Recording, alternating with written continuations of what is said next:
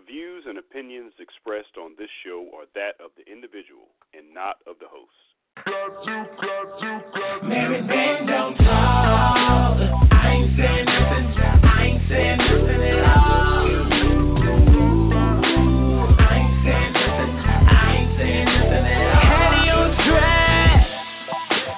Turn up your radio, Tony, Rodney, Darren, what it is.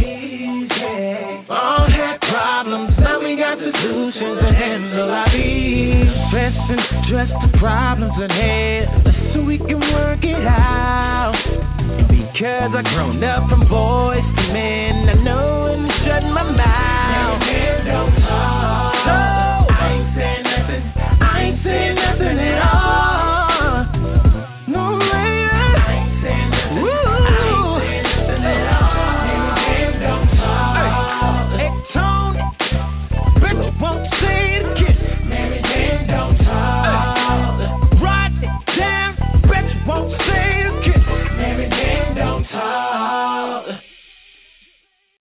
Good evening. Welcome to another episode of the MMDT Married Men Don't Talk show. My name is Tony Hawkins. I'll be your host along with my co-hosts, Rodney and Darren. We got a couple rules tonight. No cursing. We're definitely going to agree to disagree on this topic. Tonight's topic is male depression. I hear some noise. Someone got some noise in the background? Hear that, right? Yeah, somebody's got a window down or something. There we go. I still hear it. You got that? Can we handle that? I'm trying to find it. I think I got it. Go ahead, brother. We got it. So, I didn't get a chance to talk to you about it much, Rodney, when we went over the topic. But if we covered this, I think did we Darren dig had the deep topic into of this? depression. Darren had the topic of just depression one time. It was Yeah. just depression, yeah. Just depression. Yeah, but it's all good. but it was the just depression. Period. Male, female, kid, whatever. Yes. Right.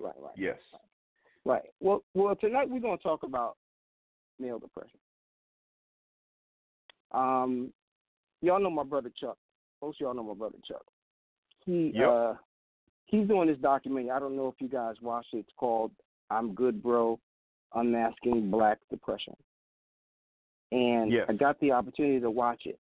Did you watch it, Rodney? Yet? I have not. I've seen on YouTube. I've seen his adverts, but yeah, no, I haven't got a chance to watch it yet. Right. It opened my eyes to a lot of things. I really didn't look at male depression as a thing the way I do now. You know what I'm saying? And it talks about work relationships, natural relationships, racial relationships, fatherhood, how it all can be affected by this depression. And a lot of times they talk about you don't even know you have it. You know what I'm saying? But I want to talk to Chuck. Chuck, are you on yet? Yeah, I'm good. How are you, sir? I'm good, Tony. How are you? I'm good, man. Thank you, man. Thank you for chiming in this evening. Absolutely. I'm gonna speak something into existence right now. You are going to be on Tyler Perry's studio. Hey, I received that, brother. Trust me. We're gonna talk about it again. At one point, I'm gonna be like, "Remember I told you that?" You go. Because this here that you got is powerful. Yeah. Right? It's powerful. And again, it's on YouTube. It's called "I'm Good, Bro: Unmasking Black Male Depression." Guys, you got to check it out. But, Chuck, you and I talk every now and then, but not as much as we should. Right. I agree. And, life happens. We go through things and we get together on New Year's, and it is what it is. Right. But you talked about your situation, right? And being your brother, I didn't know. You know what I'm saying? I kind of knew. I don't even know what I knew. You always seemed like you had it under control, and you was good. You was maintaining. Yeah. You know, so this is something also for loved ones that can't see it. Right. You know, but again, we're in two separate states, so it wouldn't be, you know. But the times that I have seen you, I didn't see that on you. You know, Sure. so but tell me a little bit about why I didn't pick it up, or why most people wouldn't pick it up, or how you got into, how you even acknowledged. Could you talk about how you were driving and then you just went to the emergency room? Yeah. So the thing with Monda. So, well, first let me say this. I'm pretty sure Corbin is on the line too, which is my business partner, the one that actually did the documentary with me. Corbin, you on there? Yeah, I'm here. Okay, yeah, good. So Corbin is on here, so he can kind of help me out with this. But so back to mine. The reason why, Tony, that you probably didn't see it, it's for two things. It can be hidden very well, and also it's kind of it's episodic depression. Like you know, sometimes you're good and then sometimes you're not. And a lot of times you can put on that face like everything's fine, which is the reason why I actually named the documentary I'm Good, Bro, because that's generally our response when somebody asks how we doing. And even if we're not good, we say, no, I'm good, bro. You know what I'm saying? And so that's why I did it, because that's kind of a mask that we wear. But the reason I decided to do the documentary was because I just feel like, you know, we've kind of been shunned in the black community, and us as black men, period, you know, to not talk about our emotions, to not talk about how we feel. You know, we've been bred as soldiers to be strong and, you know, man up. You know what I'm saying? So, right. And depression is an illness, and a lot of people don't agree with this. But depression is an illness just like cancer is an illness, just like diabetes is an illness. You know what I'm saying? And you don't tell those people, oh, you be all right. You know what I'm saying? Just think positive. You know what I mean? There's two types of depression. It can be like me. You know, I was born with it because I started experiencing it very early. And then there's also, you have like PTSD, which is post-traumatic stress syndrome, which is, you know, something happened in your life. You know, you could have been abused. It could have been just your environment that you were raised in that just causes all of these triggers in you that can trigger that depression. So, right. You know, and that's why I said I want to do this documentary, because I think a lot of brothers are hurting, and they don't really know why. Right. Anybody got any questions for Charles? So you say that you were, since birth, depressed this way? Nothing had to happen in order for that to just come on you? It just was automatic? Yeah, I mean, it can be like, it can be a chemical. Basically, the depression is, it's the way it was described to me, the best way it was described to me is things are not firing right in the brain. You know what I'm saying? It's a chemical imbalance. So you either have high levels of,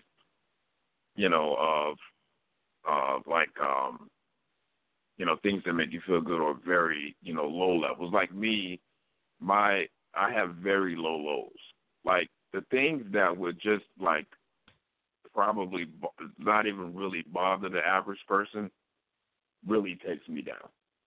You know what I mean? Like, so I have to, and I'll be honest, I have to take medicine every day that just kind of helps me maintain that chemical balance in my brain, because if not, then I really probably would not be able to function at a high level because of anxiety, just feeling very down and very low. Because, a lot of things that bother me, other people would be like, yo, man, you tripping. I'm like, but you don't understand what that does to me. You see what I'm saying? So It's and it varies, man. I think it's a lot of variations to it. It's a lot of variations to it, and I'm just trying to bring awareness to it.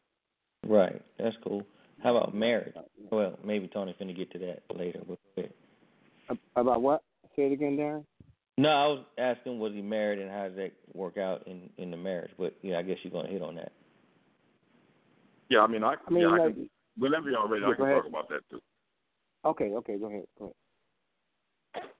Oh, so even like so I'm not married anymore. I got divorced in 2015. And so my wife knew at the time, she knew that there were issues, and I was very honest with her. And it's funny, it seemed like she was more supportive of my depression, like when we were dating. But it's funny because it's like once we got married, it was almost like, okay, it just became like we not going to talk about that. And to this day, I never really understood that. And then even, during the separation stage, before we got divorced, she started to use it against me. And yeah. she would just say a little, like if we, had a disagreement or something. And I'm a very even-tempered person. Like I don't argue, I don't, yell, unless it's just gotten to that point. But she would just say very demeaning things to me, like you must ain't take your medicine today. You know what I'm saying? Just like, just to,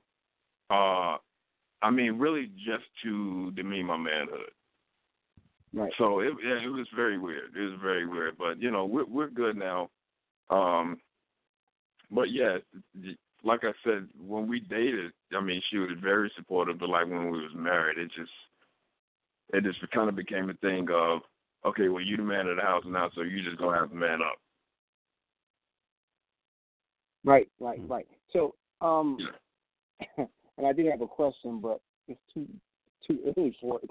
But we already there. So, was she under the impression that she could cure you during the dating stage? Was she under the impression that the marriage was a good thing and would show you, it would add a little bit of light to your depression? I mean, what did she think was going to happen when she signed up for this task?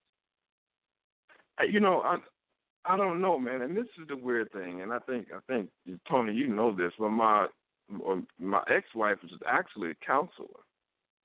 Right. So she knew the ins and outs of this stuff. And just to be completely honest, I really don't know what happened while we got married. I don't know. She was a much better girlfriend than she was a wife. That's the best thing I can say. Right. Nicely put. So do you think that if y'all had just never got married, that y'all would have been cool, like still together today, or do you think it was still dissolved at some point? Yeah. I think back now, like we probably should have just, stayed friends. I mean, thank God I got a very awesome son out of the marriage. Yeah. But I mean, of course, hindsight is 20/20. I look back now and I'm like, and we don't hate each other now. We're very cordial, for my son's sake. But now that I look back, it's like I think she was not. I think her concept of marriage was just very warped. I mean, because as soon as we hit a bump, she was like, okay, I'm out. There's a very small bump. You know what I'm saying? So, yeah, I think that's what that was. So how long were you married? I think that going back to the point of maybe she thought somewhere along the line that the marriage would cure your depression, which is a wild thought, especially for someone in the field. And I think, too, that, we have to realize, like, perfect example is carpenters. Great carpenters have projects unfinished at their own house. Right. But they do great work. I mean, they do excellent work. I mean, you call them, they're on time, and they're professional. Yeah. But you go to their house, and they have things that need to be tightened up, in their own house. So I think, that like, could have been one of the reasons. Go ahead. Yeah, like landscapers have terrible lawns. Yeah, I get it. Yeah, I mean, but it's the same thing. and, Accountants have tax problems. I think yeah, I think it's the same concept. Whereas, yeah. and I think that too. Additionally, she might have thought that the marriage would quote unquote cure you. That you would kind of get over it after you say I do, which is again very far fetched. But I think again, it could be the same. Your concept is I'm good, bro. But I often wonder about counselors and therapists in the field, like who helps them.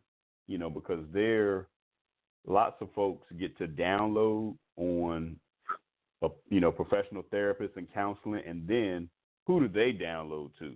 And sometimes they're walking around and as a therapist, they're like, I'm good, bro. I'm good. When they're really not, when they really need to unpack some of this stuff and by a fellow professional in the field. But a lot of times you have scheduling conflicts, and just time and, marriage and kids and school and homework and dinner and, it's just all these things get in the way. And then the counselor's mental well-being is put on the back burner.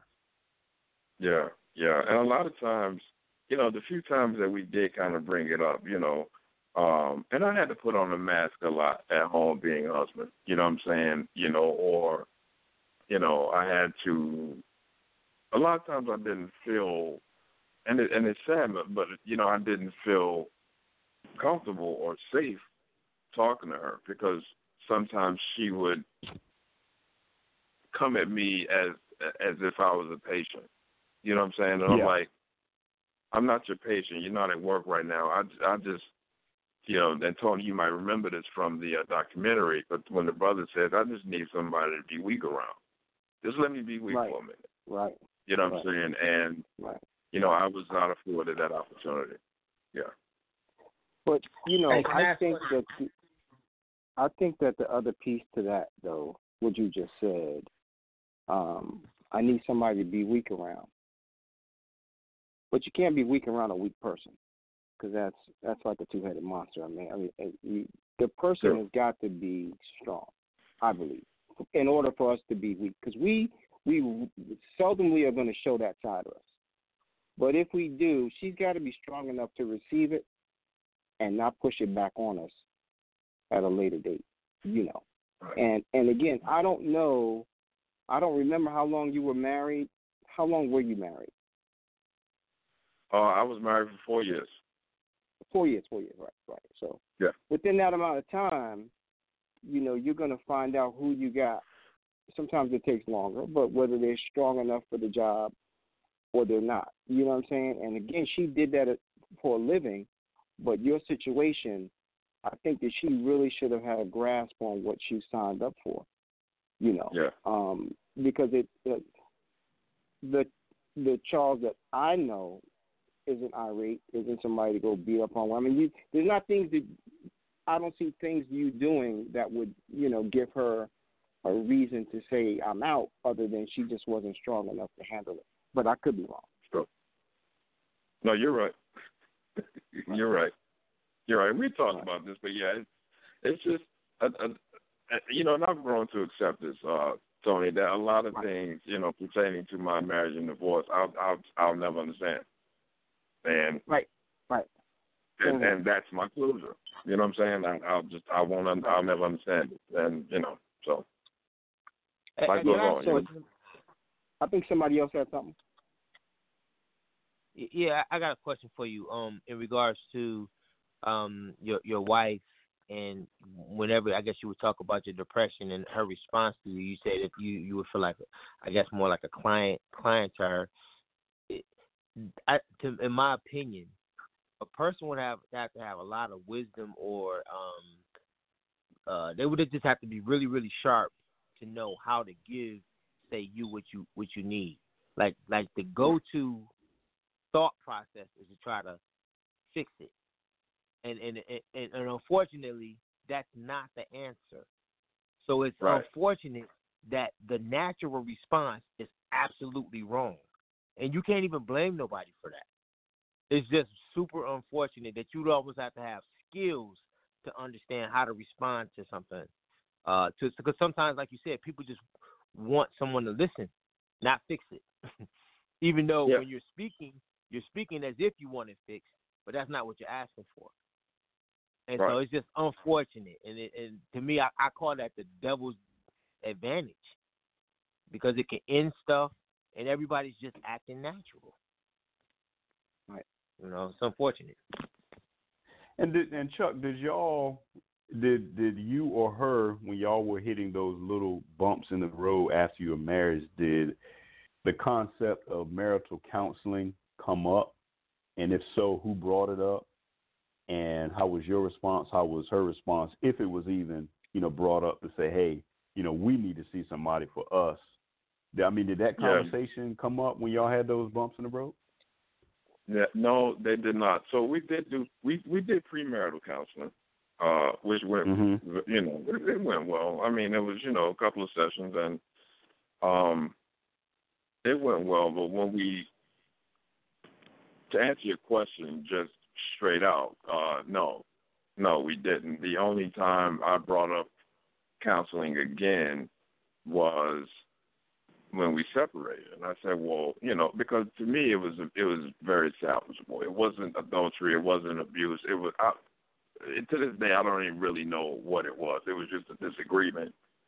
And it just, and this was it, man. And I was like, good. And so I tried to get her to go to counseling. Then she wouldn't. She was just like, no, we can divorce, blah, blah, blah. And it was very, braggadocious. I mean, almost like a badge of honor, like I'm divorcing you. And you know what I mean? It's like, but then I got counseling afterwards, just because it was, it was hard. It was very hard. We had a 2-year-old, and then later I found out that she actually went to divorce counseling, and I was like, wow, and that just really threw me by surprise that she went, you know what I'm saying? So, but no, going through it, I honestly feel like it wasn't a need to go to counseling, because, it was just very small, regular stuff that married people go through. That you deal with it, and then you keep going. That's the case with being counseling every week. You know what I'm saying? It wasn't anything big that marriage needed to go to counseling. Yeah. Right. So she went to divorce counseling. You went to divorce counseling, and this is probably a better question. Hey, Rodney. Rodney, real quick. What is divorce counseling? First of all, I have no idea what that is. What is divorce counseling? I think it's now I'll let Chuck answer, but I think I'm assuming what he's saying is that after the divorce, you kind of go to counseling just to reconcile and because divorce is like a death, similar to grief counseling. Yeah, absolutely. Gotcha. So basically, you go to counseling just to get over like the fact that your marriage failed. That's a big deal. So you got to debrief. Yeah, a debrief. So my question was, she's gone to divorce counseling. Chuck has obviously done some counseling on his own. And again, I was going to preface this by it's probably a bit too early to ask the question, but I'm going to go ahead and ask it anyway. What about reconciliation? Because we've all probably seen or read about couples who got married, got divorced, got remarried, and then lived happily ever after. Because it seems like that she's had some growth, obviously for her to sign up for some counseling for herself. And obviously you've had some growth and even shedding some light trying to help the other brothers have some growth. So, and then like you said, the issues where y'all kind of broke up and it ended up in divorce court, it's like, whoa, it wasn't even that serious. So now on the other side, after all of this, what does reconciliation look like to the point where you can say, you know what are you doing this Friday? If she's single, she may have moved on, to another situation. You have moved on, but you may have moved on. But, what does that look like as far as a potential to say, hey, we're in different spaces now. Maybe we can try this thing again. Well, what are your thoughts on that? No.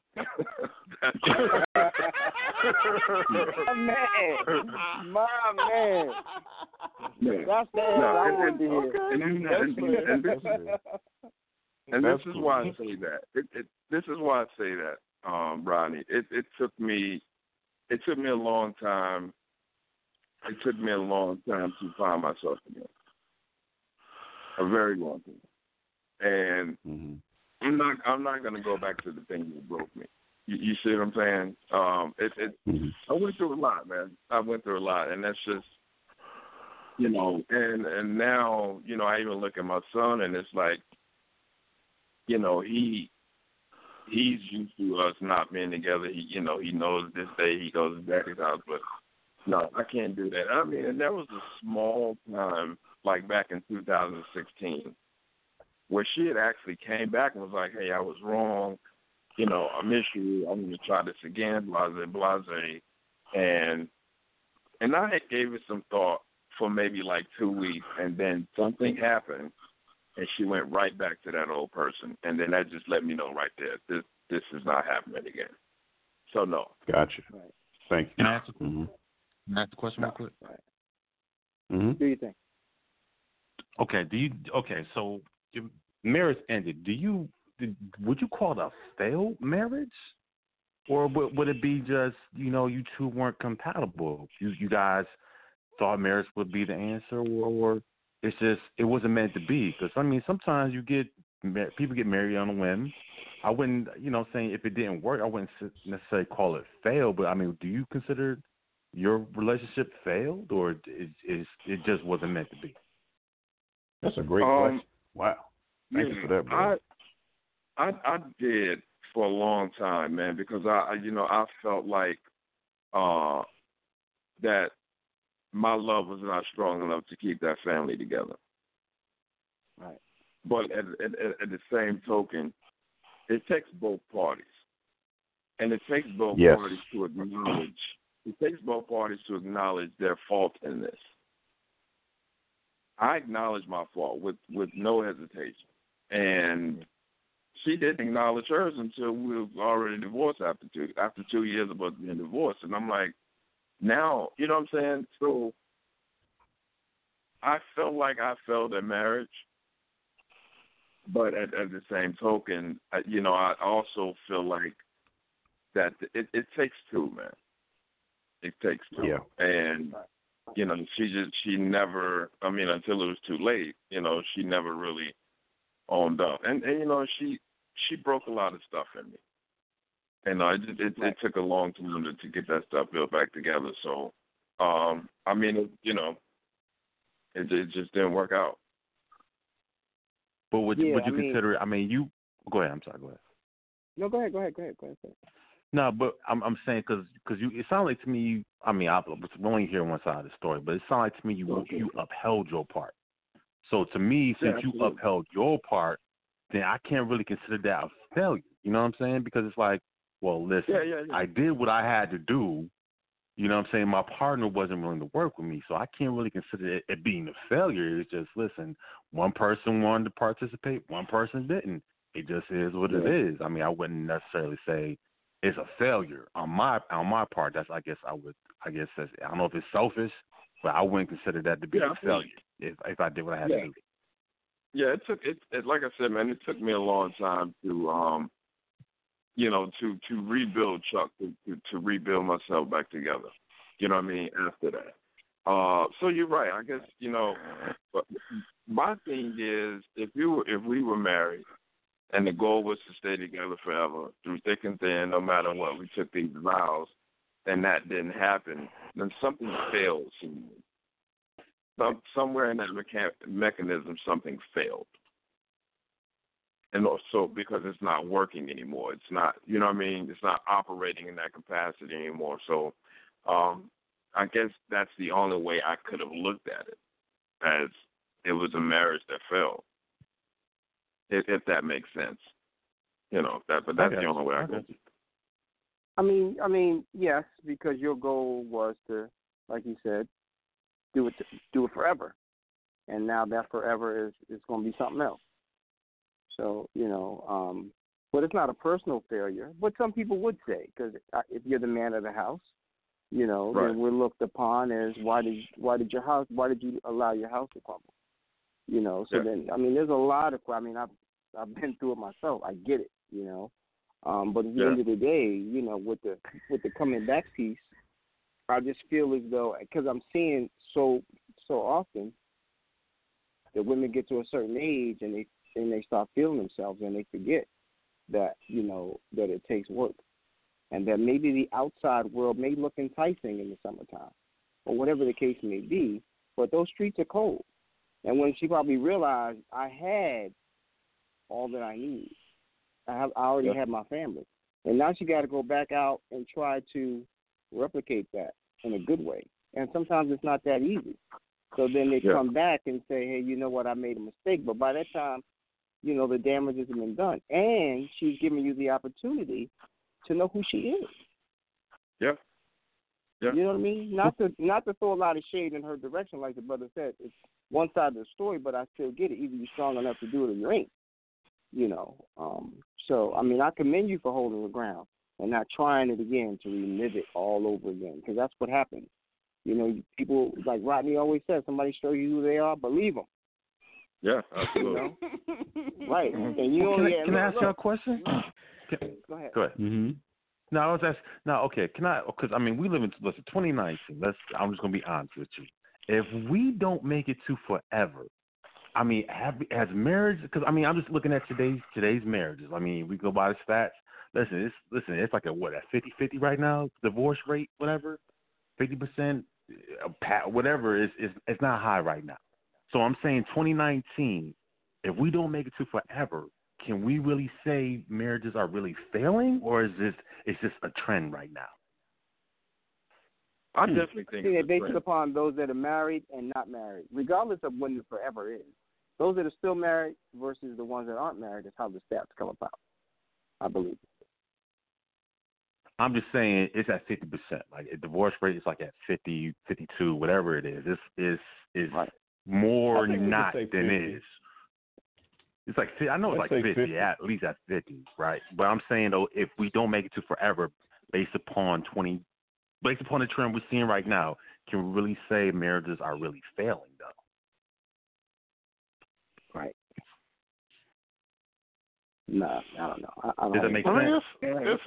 It's hard to use that word now that you mention it, you know, because so many variables. And then I think, even as I guess Chuck even said, you know, getting married on the onset, or now that he looked back, you know, he kind of thinking, why did I even get married for the most part? So to just say failure, you know, using that word in its totality, it's more than just that to look at and say, oh, man, I failed. It's more variables that things happen, you know, and then it's just not one person. You know, sometimes we like to say, oh, you know, it was the man, he cheated, he did this, and just that one person. But women have some involvement, you know, in that thing happening too. You know, and then it's to two people. So if anything, if we got to use the word failure, then that's something that two people who tried to come together for this lifetime commitment, you know, failed at making it happen amongst them. But as far as the overall, I don't know, bad mark towards you on your record, you know, if you will, you know, I just don't see it that way. Well, you know what? Let me say this to you. On my personal story, I didn't fail at marriage. I believe I failed at vetting. That's where I think I went wrong. Mm-hmm. Right? Because I didn't spend enough time learning, doing the research on the person that I was going to marry. Yeah. Right? So some things, because I went to counseling for 8 months. And some things that, during the separation, and some things came out in counseling that had I known prior, I wouldn't have gotten right. See, that's one of those variables. That's one of those variables. I did the research after the fact, and I was like, this is how you got here, dude. You ain't even asked the right questions prior to doing this. It looked good, it smelled good, you jumped in it, right? And you didn't really figure out who you were marrying.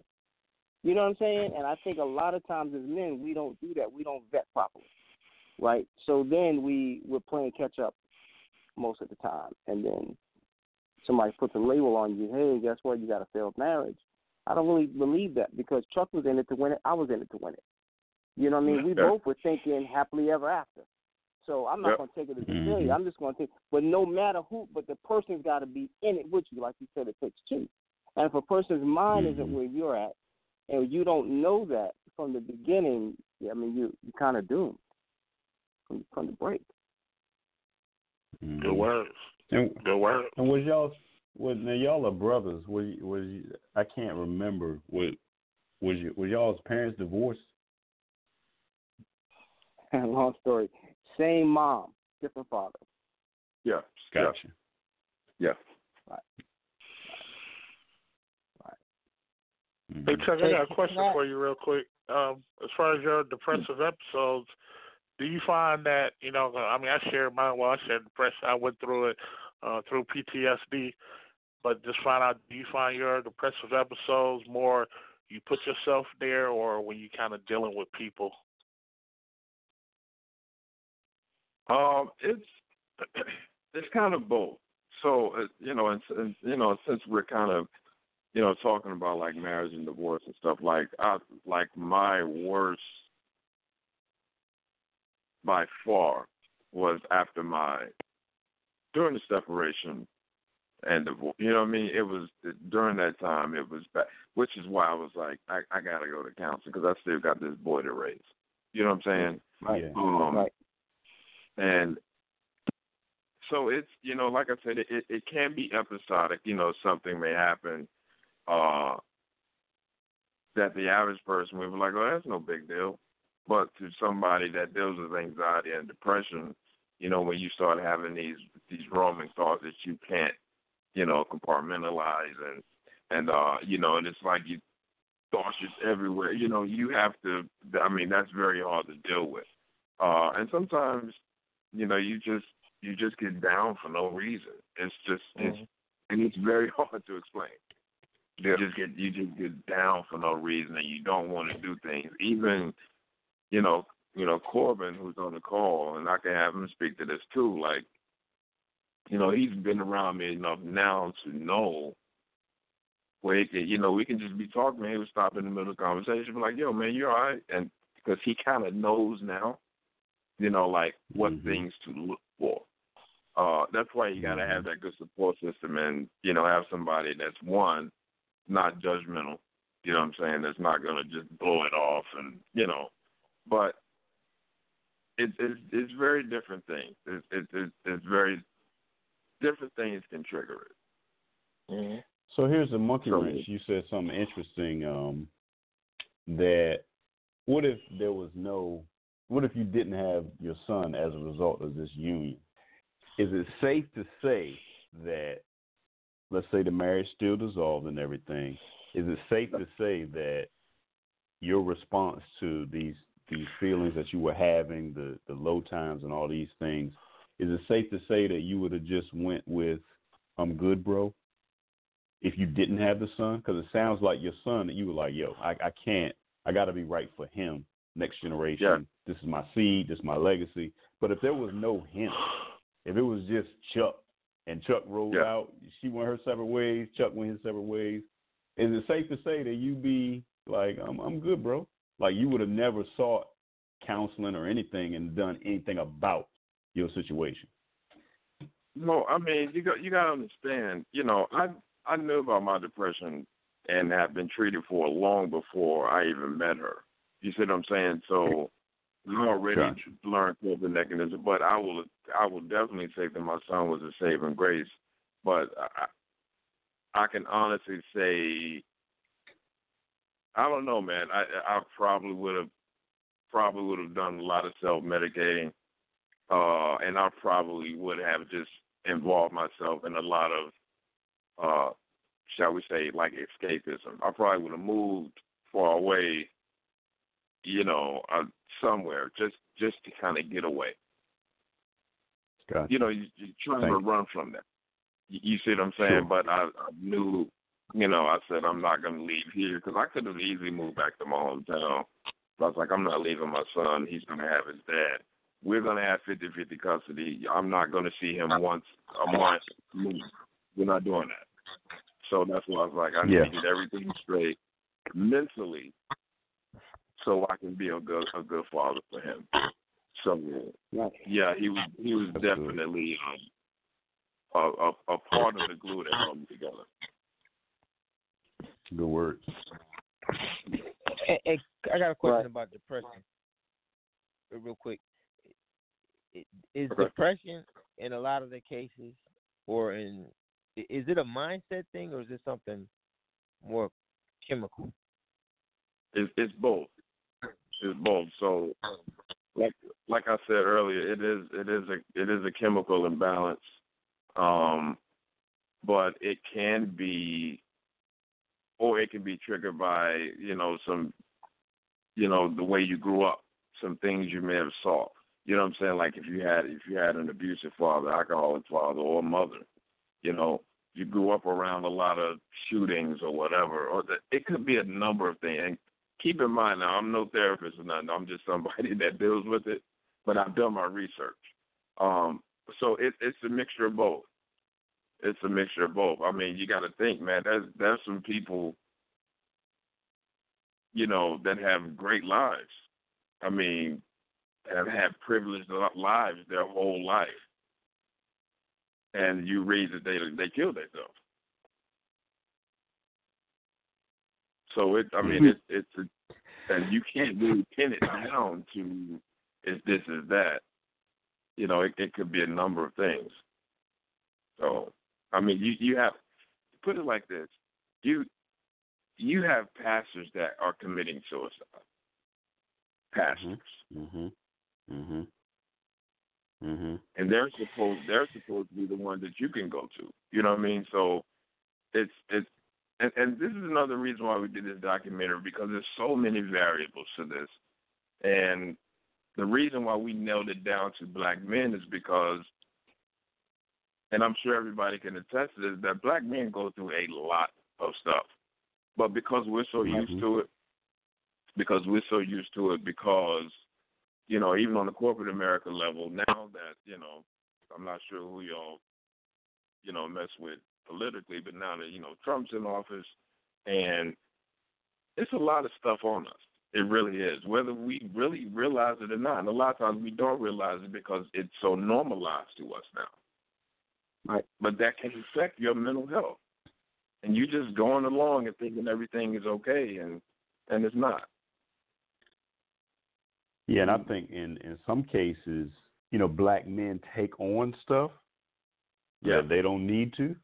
They kind of put it on their shoulders, and whereas if they kind of let it lie, let it be, and not really take it on like as a burden, as a fellow black man, I think a lot of that is, is stuff that it's like you got no business taking that on.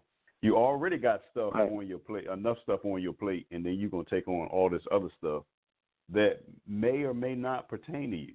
I think that, that's an issue as well. But I think, your point with pastors, same thing I said earlier, with pastors committing suicide, they're not getting the help that they need either.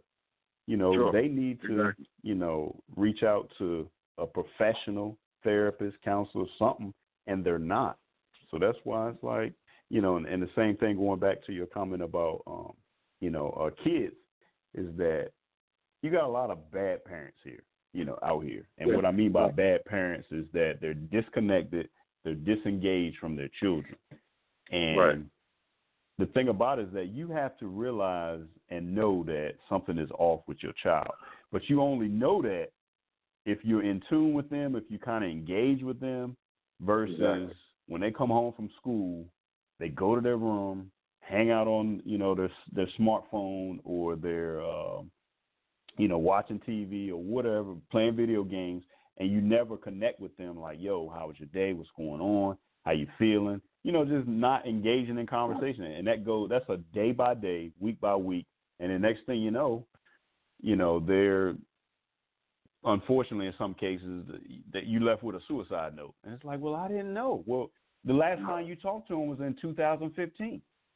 Exactly. You know what I'm saying? It's like, you have to, and that's what I'm saying, it's on the parents to identify that, this is something up with my kid. And then once you're aware, then you got to take action. You can't just be like, oh, well, you know, Johnny's just not really feeling it today. So, no, Johnny might need an appointment with a professional, period. And Johnny might need some medication or something. But you can't just let it lie and be like, oh, well, you know, hope Johnny's doing okay at school. You know, I haven't talked to him since 2015, but, you know, it is what it is. Absolutely, man. My son is 7, man, and I watch him closely. Cloven to tell you, because he comes to that. I watch him closely, you know. And one thing I have to remind myself with my son is that we just talk every day. I mean, it is nothing big. You know, hey, man, how was your day?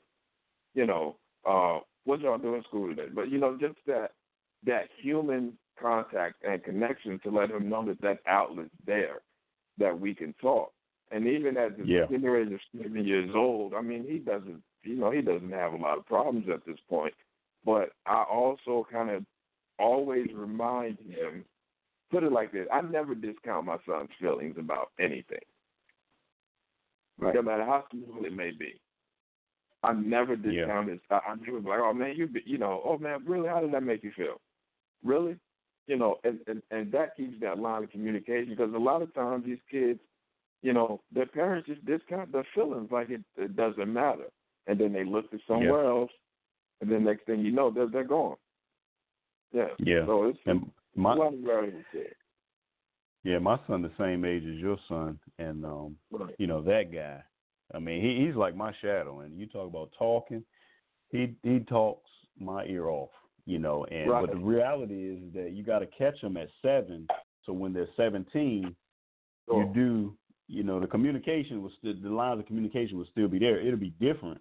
Because, you know, I have a 16-year-old, and what I've learned is that as a parent, I got 3 kids, and what I've learned is that you do a lot of parenting, if you will, at around your son's age 7 or whatever, and then as they grow older, you kind of let them go a little bit.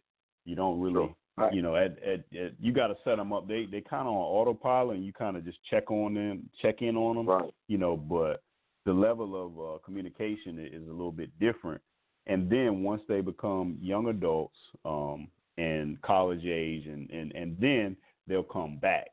But it is like a little, you know, kind of release a little bit. What I've noticed is that, you know, especially with my high school, I got a junior in high school, but at the same token, that line of communication is open because, you know, me and her went on a 5-hour road trip, you know, to New York a couple of Fridays ago. I wanted to take her to, you know, college. Now, we did not talk the entire 5 hours. Well, 5 hours up, 5 hours back, so 10 hours in the car. Just me and her. You know, it was just literally me and her. And that was some time where we did have some conversations about, you know, social media, you know, college life. You know, I told her about some of, you know, my college experiences with her mother, who I met in college, and, you know, all of these things. And it was just like little tidbits, you know, where we could, you know, just share and you know, we got, you know, it was funny because she, you know, she likes old school music. Like, she don't like the music that's playing, and you know, God bless her, because this stuff is crap. But she was like, you got that Lauryn Hill CD in here, Daddy? You know, the Miseducation of Lauryn Hill. And I was like, absolutely. So we listened to a little bit of Lauryn Hill, and everybody knows the Miseducation of Lauryn Hill is like one of the greatest CDs of all time, you know. Absolutely. And front to back, you know. So, I mean, it's just those little times. And again, it's just that the line of communication was open, like you said, with your son. It's like I can ask her, like, yo, what's going on with you in this area, that area? And then she'll have a response. It's not like she just checked out and, you know, on her phone or whatever and totally disconnected from what we're doing. So it's you just gotta have those lines, and you gotta start early, like you said. So good job, you know, you starting that line early, and it'll be fine, you know, as he matures, and that'll you've laid the foundation. So good job, sir. So let me ask a question. This is Corbin. Go ahead, bro. Business partner in regards to the film. One of the things that was stated in the film that addresses a lot that y'all talked about thus far was that depression is not a character flaw. some people tend to look at it like something is wrong with your character.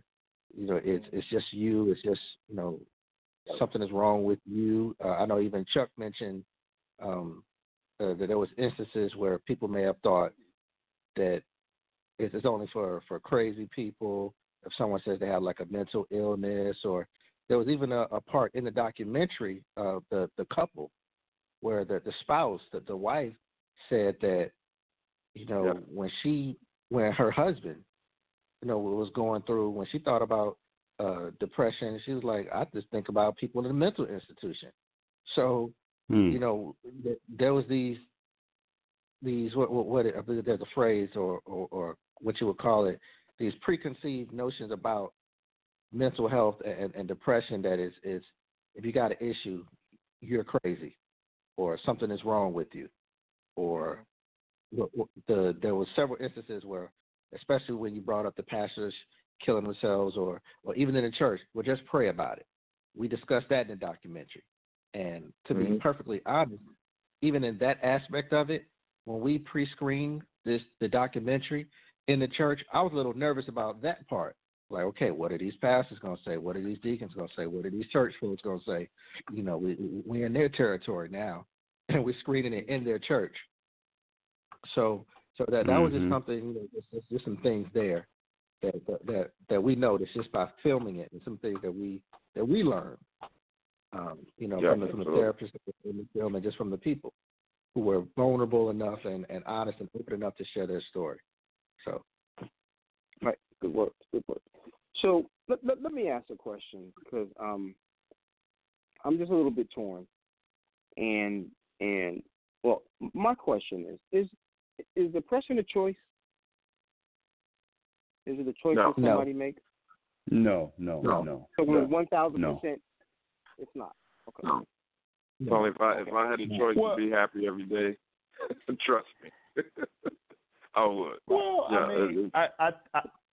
I think for the vast majority, what Chuck is saying is right, but I think there are obviously some cases where folks would play the depression card for attention. Oh yeah. And just like I read something the other day about some woman faked cancer and just collected a rack of donations, but she never had cancer. Yeah. So right. I don't know if y'all saw that, but I think that the vast majority of cases, no, it's absolutely not a choice, and I think that's what we're probably all agree on here on this show tonight. But there are some cases where somebody just is an attention whore, But I'm not saying that though, Rodney. I'm not saying someone that's got a different motive for it. I'm saying in a situation where you have the option to get up off the couch and go do something about it, or you choose to just sit on the couch and read the press. I'm talking from that. And I Googled it, and it's crazy because I got information on both sides. Some argue it's a choice. Some say it's not a choice. Like Chuck said, it's a chemical imbalance. And if you read more into that, I think it's about the neural pathways in the brain. It all depends on how that individual is sitting on the couch is wired. It's hardwired from birth. And if they, generally have a get up and go, personality about them, have some initiative, they will, potentially sit on that couch for longer than they should. But at some point, they're going to get up and do something with their lives. Where the other person who's not wired that way, they need some assistance, professional assistance, to help them to some coping skills to say, you are somebody, you are here, you have a purpose in life. They need some literal coaching from a professional to help get them off of the couch, and then to help keep them from going back to the couch. It's a consistent, and what I've heard some people say is it's like new construction. So if y'all have ever been on a roadway, highway, anywhere where there's new construction, where they're changing the lanes or whatever, y'all know it's a mess, going through it. But after that new construction is done, it's smooth sailing. But, the process, the months and years, You have to build, for that person who needs some assistance. Basically, they have to build new neural pathways in the brain. So it's like new construction. So it's going to take time to unwind, those thoughts, and for them to develop coping skills on their own, where they would still potentially need assistance from a therapist, but they can do some of that on their own and have some get up and go about them. But again, that person on the other side, like you read, some people just they're wired to be like, you know what? I ain't sitting on this couch. I am somebody. I'm getting up. I'm going online. I'm going to this place to put in my application. I mean, it's already in them. So it just goes back to the neural pathways, how that person. Right. And I think a lot of that stuff is from birth, and from some birth? of it is controlled. Yeah. And what I mean by that is some of it is controlled, where maybe there were no issues, stress in the pregnancy or whatever, and then there are some times where there was stress on the woman during the pregnancy. Maybe she was going through a divorce. Maybe she, her husband at the time was beating her. Maybe he was cheating on her, and that affects the baby. And as the brain is developing, the mom is going through all this stress, and it's got this baby in the womb that's growing. They may develop some of those bad neural pathways just because of that. I'm sorry. Go ahead, Darren. I didn't mean to cut you off, bro. Yeah, but I think there's a difference, though, too, Rodney. And I did a little bit of research on that, too, because we can't confuse depression with stress, and I think we often do. I think, the stress is a lot of times a temporary situation. And what I'm hearing you describe is something that it could be curable, but it's also mostly being maintained. Is that correct? Yeah, and again, it depends on the individual. Some individuals can get 1 year of therapy and be good and develop coping skills, whereas there are other individuals that need, like Chuck's been, he's been addressing this situation for years, even before he got married. So a person potentially like Chuck could be dealing with this for the rest of his life, where he needs to check in with a professional every now and then, where he may be almost handicapped, whereas other people can be like, oh, I'm good now. I have my own coping skills. I'm good. But some other people, they're going to need a professional until the end of their life, to some degree. Yeah, I got it. So what you're saying is, let me say this, Tony. Go ahead. Go ahead. Yeah, go ahead. Let me say this, Tony. And Tony, this is not a knock against you at all, because I know that you're trying to educate yourself. But I mean, it's the things like, when people say, well, or ask, well, is depression a choice? I mean, I look at it like that's just the same way of asking somebody, is cancer a choice, right? Or, or whatever element. It's you said diabetes earlier, which is in certain cases a choice. We may not believe it, but we can drive ourselves right to diabetic medicine, and then some people don't. So. Okay, so it sounds like to me you're asking, is treating depression a choice or not, and not depression itself. I'm talking about depression itself and not the treatment of it, because hopefully someone dealing with that would seek treatment, would say, you know what, just like you did. I'm dealing with it, and I got to get help, and I got to find a way to get a handle on this thing. So you took the choice to make it right in your life, correct? Yeah, absolutely. Right. No, I thought you were asking, is choosing to be depressed a choice, which is that answer. I was. Nobody. I was. Yeah, nobody. You were. But I don't know that we can say nobody. I don't know that we can say nobody. I think you can say the majority of people that are depressed could be chemically it could be a chemical imbalance, like you said earlier, or it could be PTSD. It could be something that dramatically happened. But I just think that certain people have certain ways of coping with those things, and I think at some point to put yourself in, or to be in a depressive state, there's a choice that has to be made. And I could be wrong, and I probably am. but there's a choice that has to be made. Well, am I going to live this way or am I going to go and live that way? You know, and again, absolutely. I could be wrong. You know what I mean? But at the end of the day, we all have a choice on how we're going to handle it. Even with sickness, cancer, diabetes, family, death in the family, we all have to have a choice of how we are going to handle this dilemma at the time. That's right. I'll give you an example, Tony. So just like for me, it's a lot of times where I am depressed and I'm very down, and I've been like that for a long time. And I will sit there and think, man, I need to get up. You know what I'm saying? And I'll think that, and I'll know that that's the right thing to do. But then, see, one thing about depression is you can't think your way out of it. You actually have to. You can't think. It's the same way like you can't think a bad thought away. You have to speak a bad thought away. And like with me, a lot of times I'm like, man, I need to get up. But then you think, well, what if this happens? And then all of these what ifs happen. I mean, like they just come at you. Like, well, what if, oh man, well, what if this happens? And like, so this couch is my safe space. Like, that's why people that are depressed sleep all the time, because it's an escape from reality. Mm-hmm. They're like, as long as I'm asleep, nothing can happen to me. Yep. So let me ask a question. Go ahead. You and Tony was raised by the same mother, or were y'all raised together in the same house? No, we're not raised in the same house. No. Okay, so how often did y'all hang around each other, if you don't mind me asking? It's as we were adults, and very seldomly as teenagers. Very seldom. 2 different states. Very seldom.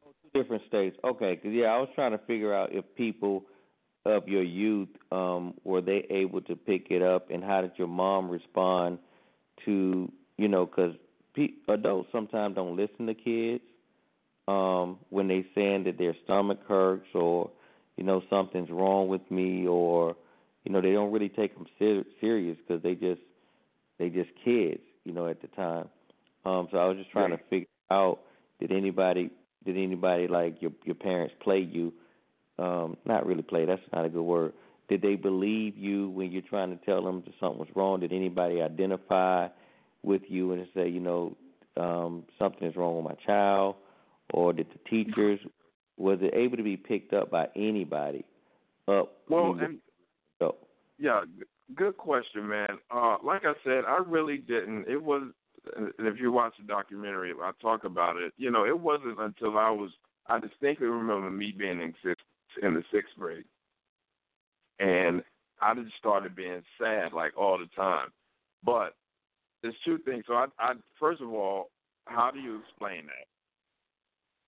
Hey, I'm sad a lot, and you got to think that was back in the 80s. I mean, I'm 43 now, so that was back in the 80s. So it wasn't really a lot of emphasis put on that. Like, this is something we didn't talk about. And I didn't even know what depression was back then. You know what I mean? I didn't know that. Was it something, not to stop you, but was it something that happened when you were in the 6th grade that you think may have triggered your depression at that young age? No. I can't think of anything that happened. Gotcha. I can't think of anything that happened. But I just know I was just sad a lot. And how do you present that to you? Like, I didn't know to say, hey, I think I'm depressed. I didn't know this. Right. I didn't know. I probably couldn't even spell depression back then. You know what I'm saying? So I didn't know what that was. So and it wasn't until I was out as a grown man on my own until I realized, okay, this keeps happening. So something's off here. And then that's when I saw treatment. So that's why I'm like, now I really watch my son, and I implore any of us to have kids, or at least younger kids, keep an eye on them. You know what I'm saying? Yep. Talk to them. Get see how they're feeling. How was your day? How you feel, man? You good? Blah blah blah blah. And so now, because I've been educated and I lived through it, I know what to look for. Yep. For myself. Yep. Yeah. Yeah. Mhm. So can I ask a question real quick? Sure. Mhm. Okay, it's as far as because we're all black men, right? So do you think that in the black community is there a system to help us out as brothers? Because I know we have this. Every eye has the perception of a black man, a strong Hercules, yada yada yada. But you think in the black community, do you think there's a support system for brothers that have depression issues, or is it kind of just suck it up type thing? In 20, Corbin, go ahead. Then I want to go after Corbin. I think that there are more outlets now.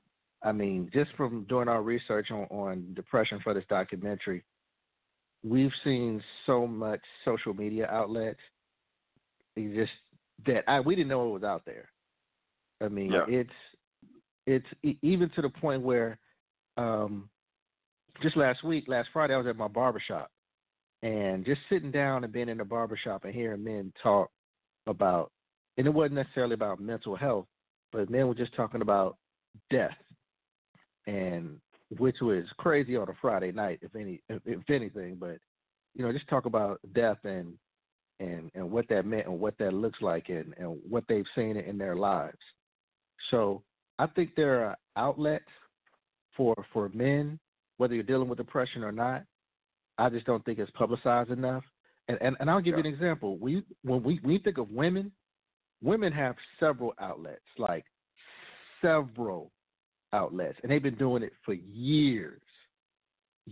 But it's that I guess you want to say that false bravado for men, that ego, the pride that we just don't talk. We suck it up. We got to man up because that's what society says we have to do. It's been taught to us, and it's from generation to generation. Some may call it a generational curse, on us black men. But that's what it is. Where in comparison to women, they've always done it. Mhm. Yeah, I think Corbin hit the nail on the head. And I think it's cultural. I think it's taboo. So we're coming out of that, but in 2019, there are tons of outlets, and the one thing you see the difference, whereas women have a lot of different outlets because they need them, because if they, we don't need. I always go out on a limb and say we don't need any. If nobody started another black man outlet, we'd be fine with what we have, because black men, unfortunately, are not taking advantage of what's available. And with the internet, social media, we talking about I'm Good Bro, Unmasking Black Male Depression. Last month we had the Confess Project, which Corbin just talked about, how the guy basically trained barbers to be therapists. And we talked on that same show on the back end, we talked to Henry Health, who is a professional outlet, which was specifically designed for black men. So, I mean, it's just on. I see all kinds of stuff for black men. So, to me, I don't think it needs to be publicized anymore, because the bottom line is that if it had any legs, it would be organic. It would grow on its own. Like, people are like, yo, have you heard about this I'm Good Bro? Man, you got to check it out. And then it just grows from there. That's how the women's stuff grows. It's just that the bottom line is that what I found, and I was fighting it for years, what I found, I guess I had a revelation over the past few months and years. I was like, literally what it is that people don't care about black men and their mental health. They say they do, but just like Tony said earlier, when people show you who they are, believe them. Like when you look at analytics and how it translates into numbers and views and participation and engagement rate, like all of these insights they have available, tools at your disposal to tell you how your product is making impact on the marketplace or not. So the bottom line is that a lot of people, we talk about, and we here are proponents of, just talking it out. So that's what we do here. But the bottom line is that the reality is that the larger society, unfortunately, does not care. So it's unfortunate, but that's why I say it don't need to be publicized no more, because we've been out there for 11 years doing this, and and there are other outlets who have started, and some of them are doing very well, and that's great. But I think overall, I think that the larger folks, black men need to get some more mental health. It's like, okay, but you don't really support the ones that are pushing, have an outlet. I mean, that's just my opinion on it. It's just all talk and no action. Right. Mm-hmm. I hear you. And Chuck, do a part 2 and 3. I mean, I don't know what Rodney's talking about. I want you to keep pushing this, because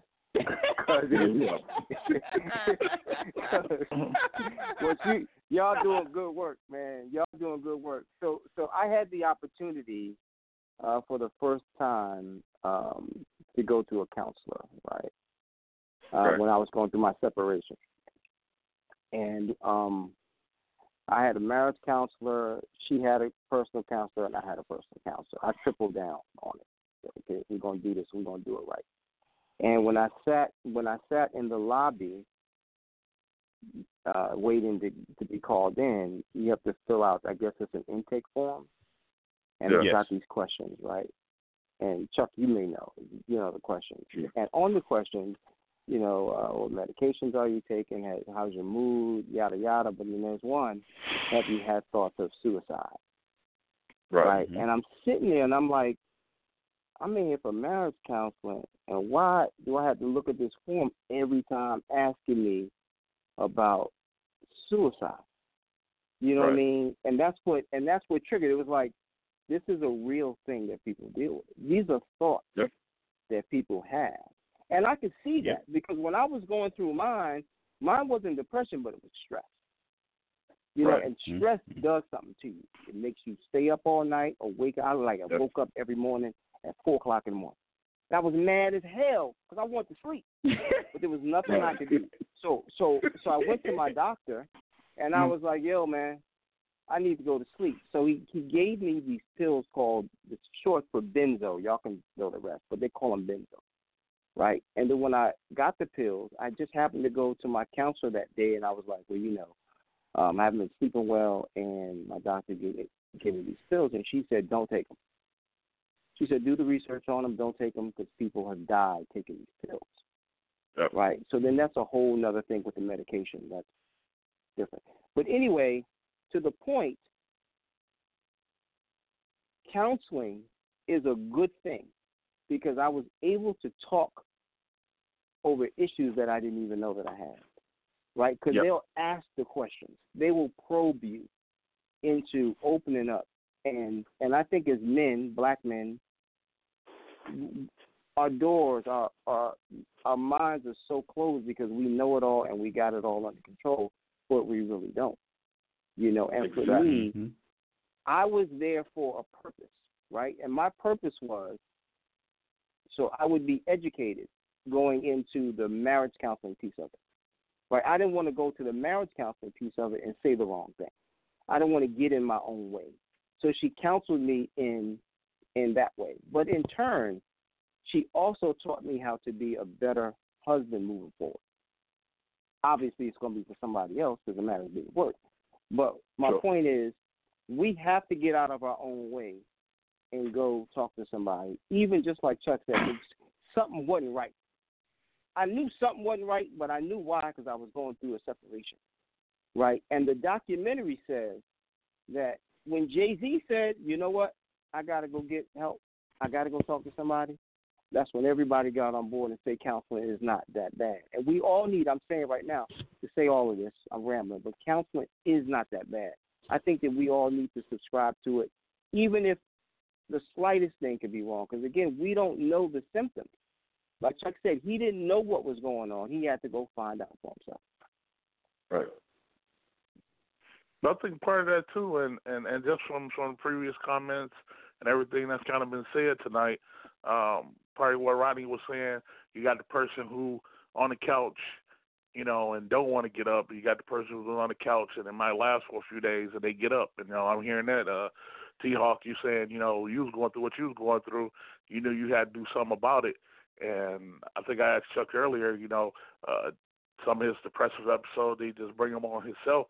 Because you got some people who get there and don't want to leave there, So you get some people who get there and, I was dealing with a young lady some years ago, and I kind of had to go away from her because she would always talk about all the stuff she used to have and everything she used to do.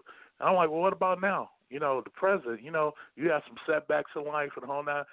Come on, I was trying to be a motivator. Get up, go do this, get back together. And she fought it. She just wanted to stay in that depressive state. Right. I ain't got nothing. I don't want to be nothing. And you have that level, of person right there who don't, and then you got a person who, like I say, a number of us who dealt with it. When I found out that I had PTSD, because I was going through some depressive states, I was dealing with death, and, every time death, it wasn't no regular breakdown like if, a loved one passed. I mean, every time I heard about death, I was going through some changes, man. So I had to really go and find out what was going on with me and deal with that, And so like I say, man, just the fact that when you have something with that in you, Rodney talked about being wired in you, and you want to move on from that. You have the desire to move on from that because you can do better. All that comes up and comes out, and it wants to move. But I say again, I know you got some people who just want to waddle in that. They want to stay in that, and they, for lack of a better word, from the outside looking in, it seems like they love it. They enjoy it. They enjoy that for some reason. I don't want to be the one that's always depressed, always sad, always angry, ain't got nothing, don't want nothing. That's a hard life. Right. Yeah. And again, I get. Okay, go ahead. Are you letting me go? Oh, I'll say will. This, man. I'll hold on, Tony. I'll say this, man, and I don't know the brother's name, but salute to you, man, for for getting the help you need. But I know with when I have very deep depressive episodes, and I don't know anybody that's having a true depressive episode. If you're having a true depressive episode, I don't understand how anybody would want to stay in that, and it kind of makes me question, are they doing it, because they, because I know when I'm going through it, I mean, it's just like if you're playing ball and you sprain your ankle, you don't want to stay in that pain. You want to get some relief as soon as you know what I mean. So yeah, I know with me, if it's a true depressive episode and they're just really down in the dumps and having these crazy thoughts, I don't understand how anybody could want to stay in that. And I just find that very hard to believe, man, that they really having a depressive episode, or are they just, like somebody said earlier, just looking for attention? Because I know when I'm hurting like that, I don't want to stay there, man. I have to. I mean, it may take me a while, but I got to figure out a way, to pull myself out of that. But you got to right? realize, Chuck. Yeah, but he does, and that's because that Chuck has developed coping skills. Yeah. And the thing is, there are people who once they get in that dark space, they don't have the coping skills on their own to bring them out of this. So what ends up happening is that maybe over some days, they get back right. But some people just kind of stay in that funk because they haven't processed it and they don't have the skills and the tools to process it to get out of that. Like you are. You have those tools. Also, Rodney, everybody ain't like that. I guess that's where alcoholism, drug abuse, that comes in. I think that might play a part because they're trying to kill that, instead of getting professional help, then they'll use, what we call self-medicating. I'm going to chase it away with alcohol. Yeah. I'm going to chase it away with opioids or whatever. Right. And I that's got a what Chuck confession said he to would make, be doing. Right. Go ahead, I got a confession to make, and I'm really happy. I'm really glad that I got to see the documentary because it opened my eyes to a lot of things. Because had I talked to Chuck 3 years ago and he told me he was depressed, I'd be like, come to Maryland, man. I'll cure you of that. Because we get to that. Straight up. You know what I'm saying? Because that's how I thought. I was like, nah, we ain't doing that, man. Come on, man. I got you. You know what I mean? And that's how I thought about it. Like, okay, you don't feel well, you're down in the dumps. Come on, man. Let's pick up your spirits and let's go out and let's have some fun. And let's stay out and have fun until you feel better. Let's fun it away. You know what I mean? Let's put some light in it. Fun it away. And now I'm hearing and now I'm hearing that it's just not that easy. You know what I'm saying? It's just not that easy. You know what I mean? So it might not have been received well from you. You've been like, yo, but he's so insensitive, man. He just don't get me, man. I can't talk to this guy. He's tripping right now. But that would have been my reaction. You know, but that's just me not being educated to it. And again, because I've never really dealt with it. You know, and I probably thought the way most other people thought, that it was just something that was sporadic. It just happened to certain type of people or whatever. I didn't understand what it is now, like I do now, so I can be more understanding to it. And now that I am understanding to it, I really believe that people need to go and get it identified if that's what it is, and then seek some help. Yeah, I like that phrase. Tony. You made a new phrase. Let's fun it away. Let's fun it away. Right. I mean, because I just had a lot of choices, things that happened in my life that weren't favorable to me, and I had to pull my boots up and find a way, you know what I mean, to flip it. Get over it. Yeah. Just get over it. Yeah. You know what I mean, and not give anybody that power over me, you know what I mean, to dictate what's going to happen next in my life, because it was always up to me, and I always know it's always up to me. You know what I mean, and to sit on the couch. But again, if it was depressive. If it was a depressive state, maybe it wouldn't have been that simple for me. I'm not saying it was simple, but maybe it wouldn't have been as easy for me to get out of it. You know, that's what I'm hearing. But you can tell it's not that simple. Go ahead. Yeah, you can tell that the two of y'all are brothers because y'all have the same. You know, like Tony always going to the doctor for something. Like if he got a little ache or something, he going to the doctor. You know, where most men is like, I'm good, bro. You know, they're like, hey, it'll be all right. You know, I got a lump on my neck here that's growing. Might be a growth or something, but I ain't going to the doctor. But and the same thing with Chuck is like both of them, they have the same DNA. So it's real interesting to hear how both of them, in different ways, but in similar ways, they're like, yo, I ain't sitting on this couch and moping around here. Like I got to do something about this. And both of them are action-oriented dudes, you know, which I find intriguing. Right. Yeah. I'll say this to Tony's point, man, about like he said, you know, he would, you know, we would go fun it away. You know what I'm saying? But I'll kind of flip it because I remember like when I first started really noticing something wrong, you know, first, you know, I called my mom. And this is before she educated herself. But the first thing she would ask me is, well, when the last time you been to church? And I'm like, Mom, I was like, sometimes when I do go to church, I leave out feeling worse than when I got there.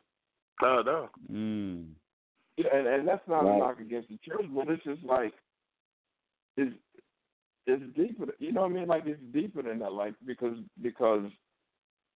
if you go to church and you feel that way, you know, and you don't have the strength to stand up and, you know, like they say, praise your way through it, then you're told, well, your faith is not strong enough.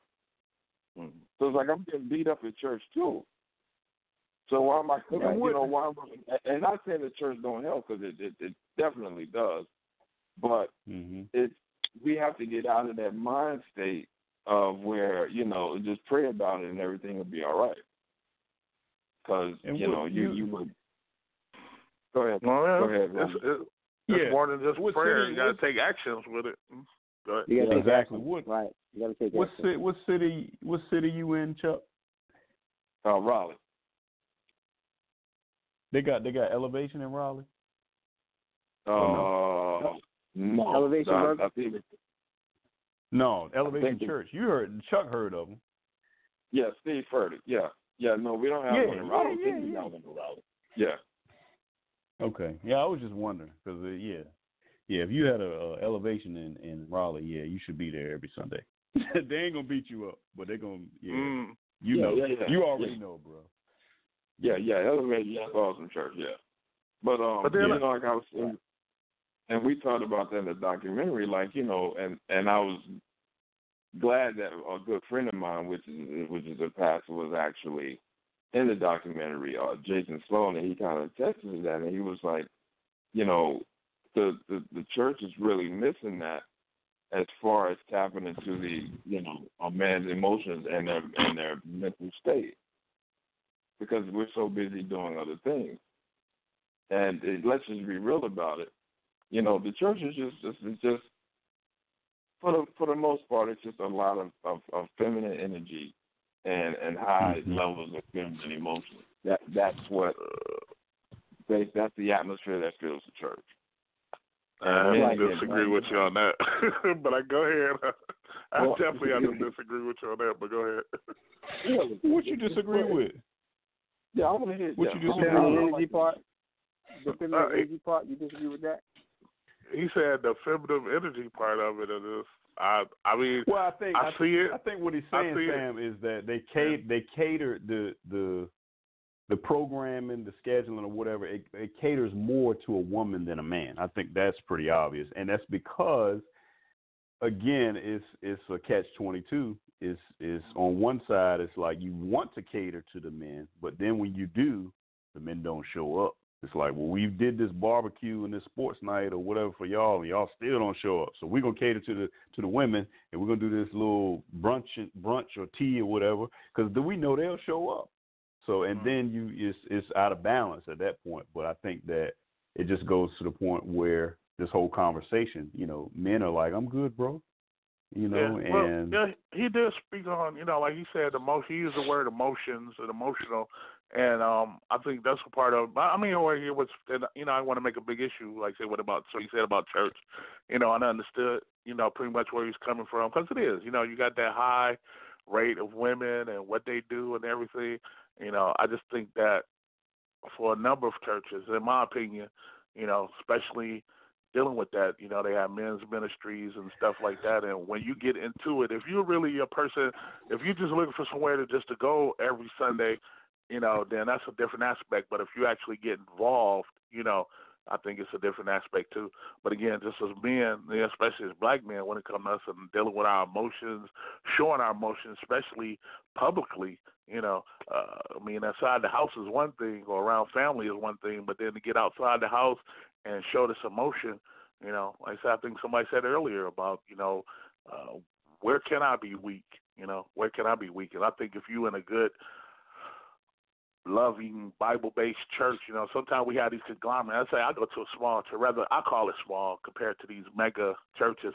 Right. When you go to that big of a place, you can't really release that, to me, in my opinion, like I say, because, when you're in a more smaller, intimate place, you kind of can, as a man, you kind of let your guard down a little bit. That's why it just affected me different when he made that statement. I think that the onus is still on us, though. I think that we have to know why we go to church. If someone says, come on, we just go to church because that's what we do all Sunday, then maybe you need to find something else to do, right? Exactly. If you want to go for fellowship, that's one thing. If you want to go to understand the word, that's another thing. If you want to go for somebody to tell you how to be a man or tell you how to be a husband or whatever, I think we all have our reasons for going, but we have to understand before we go, why are we going? I know why I go to church. You know what I'm saying? But I also know that my relationship with God is something totally different than that. At the end of the day, when I talk to him in my prayer closet, I get most of the answers that I need, and he'll tell me exactly what I need to do and how to do it. You know what I mean? But I have to believe that it's him, and I got to understand the relationship. I'm not going to get that from a pastor. Mm-hmm. I'm not going to get it from a pastor. I'm not going to get it from a men's fellowship. It's just not going to happen. Because my relationship is, to me, is everything with him. You see what I'm saying? And a lot of times we put too much dependency on the church, and then we're let down when it doesn't come through, right? But it's not there for that. Right. I just don't believe that it's there for that. The man standing on the podium preaching the word. That's what it is. It's a text of the day, and let me give you my interpretation of the text of the day. That's right. it. If you want to stay and again fellowship with that, that's totally up to you. But you still got to take that text and go imply it into your life, I believe, Right. if that's what you choose to do. But we still have to have our own relationship that supersedes all of everything else. Right. T.R., you just made some good points because, that's what I was getting at, and to kind of narrow down the word, the spirituality of it, it's just not one day. When you have a relationship with God, we serve a 7-day, 24-hour God, and sometimes, people put the onus on the church, the building, the people, the pastor, the this, the that, instead of, what I extract from it when I deal with scriptures and what I can get from that, what they did in the old days, in the Bible days, and how they overcame problems, situations. And sure, some situations that we deal with now is a little different in a sense, in 2020 than it was back then in the first century, but yet and still the same thing that involved people, problem solving, and all these type situations, and then you see the spiritual effect with God and, your belief. So that comes into play, and I said all that to say, because of what you said, is that, again, being men, being around men, being around especially black men, and that's what we got to come back home to. We got to come home and back to dealing with one another, united with each other instead of being separated. What's that old saying? United we stand, divided we fall, and we got to stop being so divided from one another and think we all out to get one another, or stop trying to be out to get one another, and we got to have this unity, especially amongst men, man. We got to, because if we don't, man, 100%. That's going to cause us to fail. I'm glad that we are at the place that we are right now at 11 o'clock, because I got a monkey wrench, and I kind of don't want to say it because I've been educated this last hour, but since I wrote it, I got to say it. So the 11 o'clock monkey wrench is, what would Jesus say to a man suffering from depression? All right. I like that one. What would he say? And this is before Prozac. This was before Zoloft, before all the medicines that people use to treat. What would he say to someone suffering from depression? Anybody? I mean, all okay. This is what I say, and Jesus was basically the living embodiment of the Word of God, right? So, I mean, what Jesus would say is, cast your cares upon me. I care about you, like He says in His Word, since He is the living embodiment of the Word. So that's all He would say. Right. And that's what you would do. But then at the same time, He would say, my grace is sufficient for you. Yeah. So even though you may be dealing with this, my grace is sufficient. I'm going to give you the grace to be able to deal with this. That's what I think He would say. Right. But is that enough though? But is that enough when you're going through, or when someone, not you, but when someone's going through, like you say, that deep depressive state? Is that enough to sit and say, you know what, Jesus didn't? This is not the life that Jesus would want for me. Right. No, exactly not. Exactly not. Because, that's what I was going to add to it, what the brother just said. But, what you're saying there remind me of Scripture, and I'll make it quick. But it was a brother in the Bible, and they say he had been sick, I think, about 38 years. And they said he would go to this pool, and every time, certain year, the pool would be stirred up by the angel, and whoever got in first would be healed. And they say Jesus came around, and there was a man there, and he asked him, wilt thou be made whole? In other words, he asked him, do you want to be healed? That's the question he asked him, but the guy said, well, when the water is stirred, I don't have nobody to put me in, and yada, yada, yada. He went on. Jesus still healed him, So I said that to say, Instead of us looking for, what would Jesus want us to do, instead of looking for excuses of saying, why I don't go get no mental help, or why I'm not having coming over this depression, or why I haven't came over there, it's ways to overcome it. Is what we just talked. Rodney said, it's got so many outlets out here. We got to utilize them. It's ways to utilize those things. It's ways to overcome.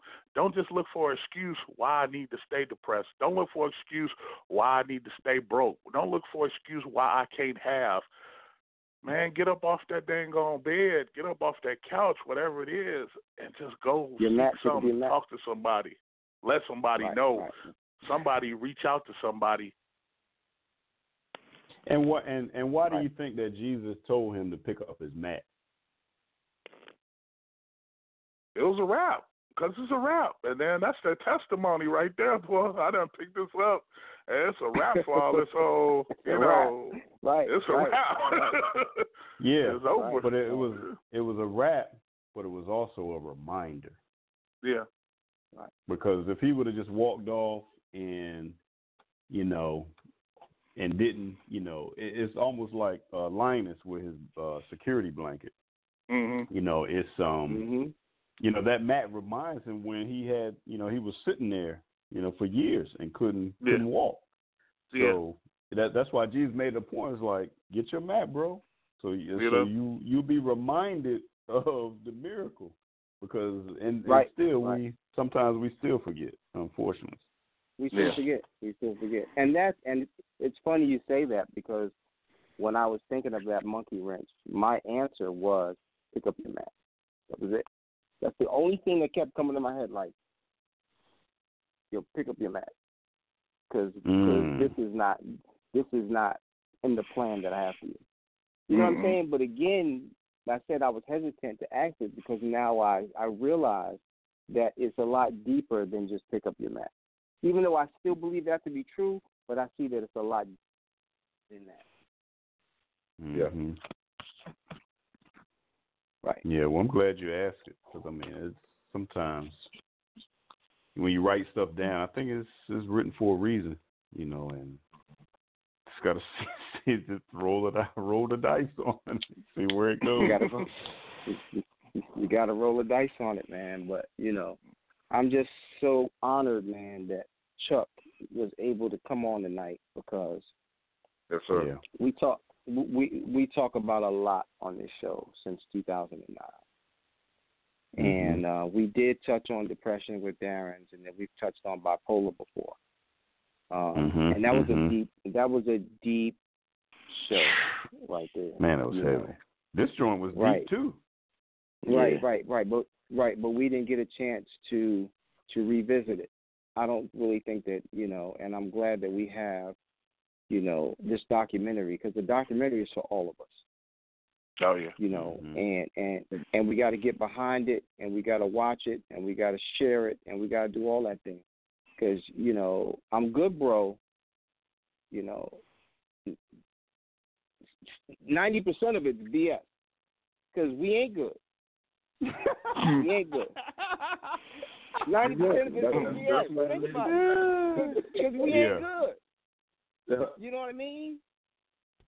Chuck sent me a text while I was going through my drama, and my response probably was, "I'm good, bro," but yet I'm going to You feel what I'm saying? That's real talk, man. Yeah, I think too, Tony and Chuck, I think that some of that "I'm good, bro" is, I don't want you in my business to that degree. I think it is, some of that.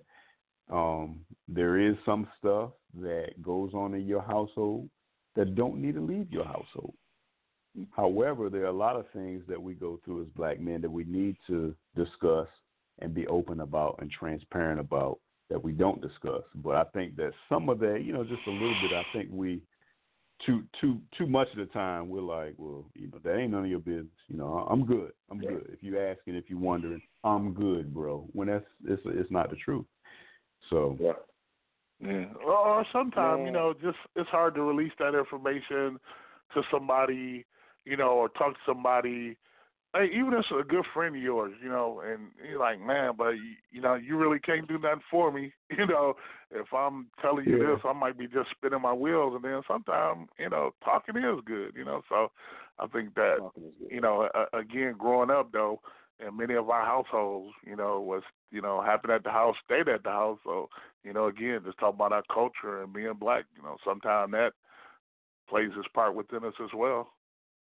Yeah. Man, let me tell y'all something, man. There's a part in the documentary, and again, I'm going to tell you anyway, even though you didn't watch it, man.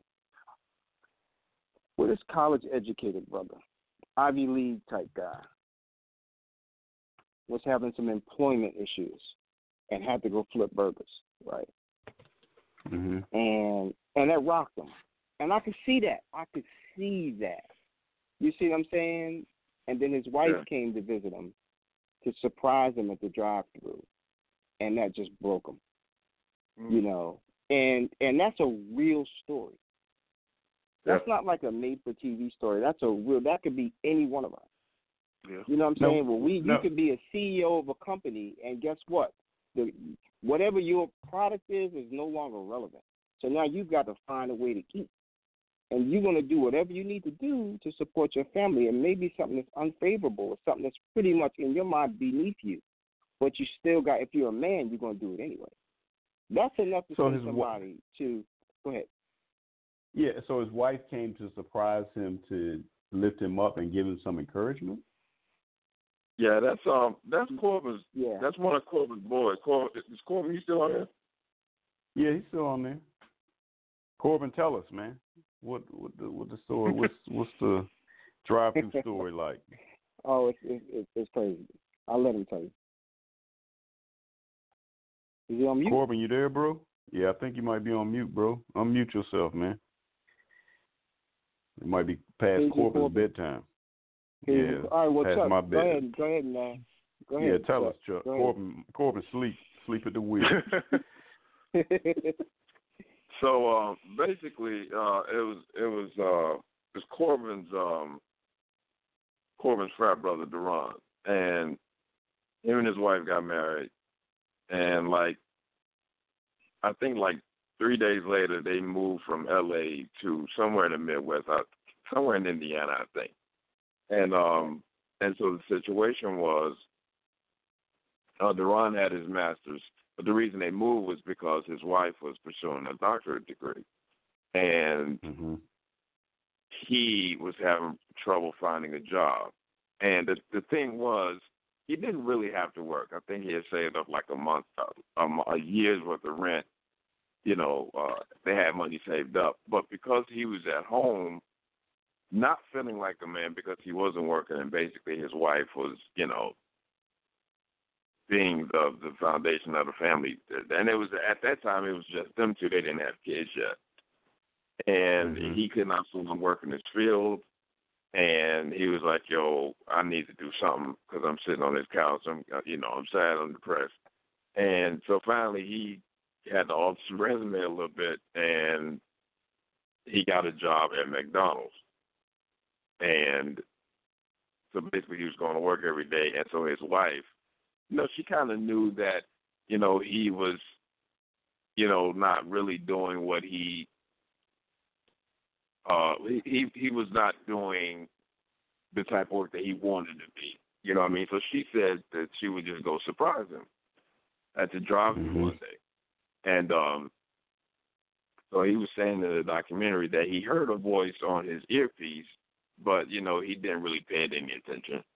And she ordered some food. And he said when he turned around to give his food, he saw that it was his wife. And he just broke down. And he was just like, and to hear him tell it, I mean, it's just like, but he said he just broke down. And at that point, he just did not feel worthy. Like, he didn't feel like a man, and he was embarrassed. And it was at that point where his marriage just took a big hit, like a huge hit, because he said he stopped shaving, stopped working. He accused his wife of cheating, and this was all because he really felt like that he wasn't doing what he was supposed to do as a man. Yeah, it's deep, man. And he said it was at this point he started putting knives to his wrist, and every day he was playing with knives, and he was just like, okay, I need to go get help because something's wrong.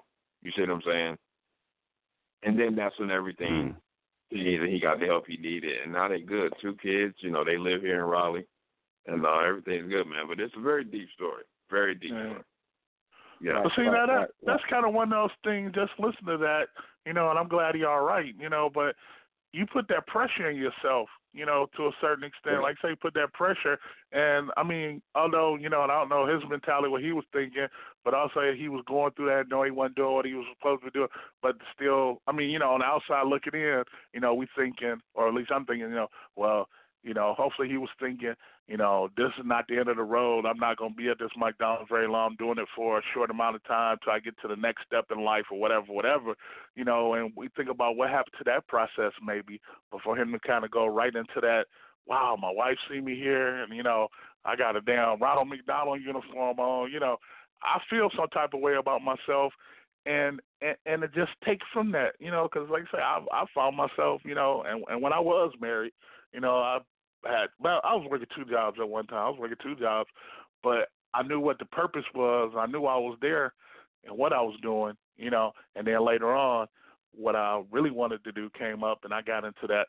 But it's like you can find yourself with 2 ways with certain things. You can find yourself either saying, I'm dealing with this to a certain extent. This is why I'm dealing with this. It's only a short time. Or you can just put yourself to say, man, I'm at the bottom of the barrel. This is trash, I'm here, and then all of a sudden, like I say, he saw his wife, and then it just broke him down. So, right. That's that mental, emotional type thing that we deal with. I think that story was, I think that was basically kind of the, if this is the correct term to use, it was kind of the conduit to him realizing that he did have depression. You see what I'm saying? Like it took that to happen for him to realize, wait a minute, something's not right. You know what I'm saying? So I think that's kind of the angle he took with that particular story. But yeah, it's deep, man. Yeah. Right. And looking at the guy tell the story, again, some of you guys, if I walk past you in the Walmart, I wouldn't even know you because we've been talking on the phone for years. Unless we started talking, I know your voice. Right. But looking at this guy, he could be any one of us. Yeah. Right. He didn't have any issues going in. It seemed like they were happy. They was good. They moved. She got a good job. He said, I'm going to support my wife in Indiana. We good to go. And then, bam, he slipped into a depressive state. And it was deep because he was playing Russian roulette with his own wrist every day. Yeah. You see what I'm saying? So, again, like I said, the fact that my whole outlook on it has changed now because I get it, and it's not just those. We can talk about people that were born with it, but this guy wasn't born with it.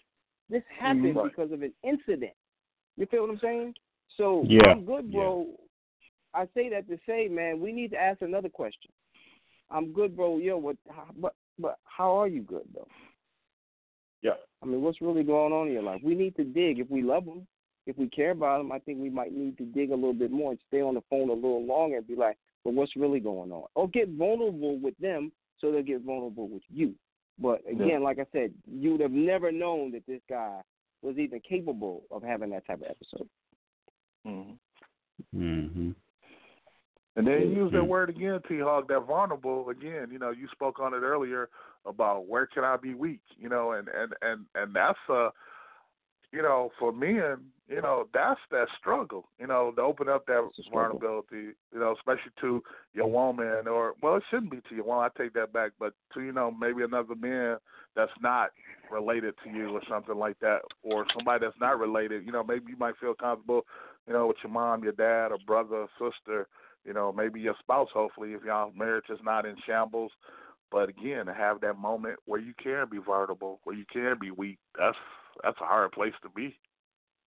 Right.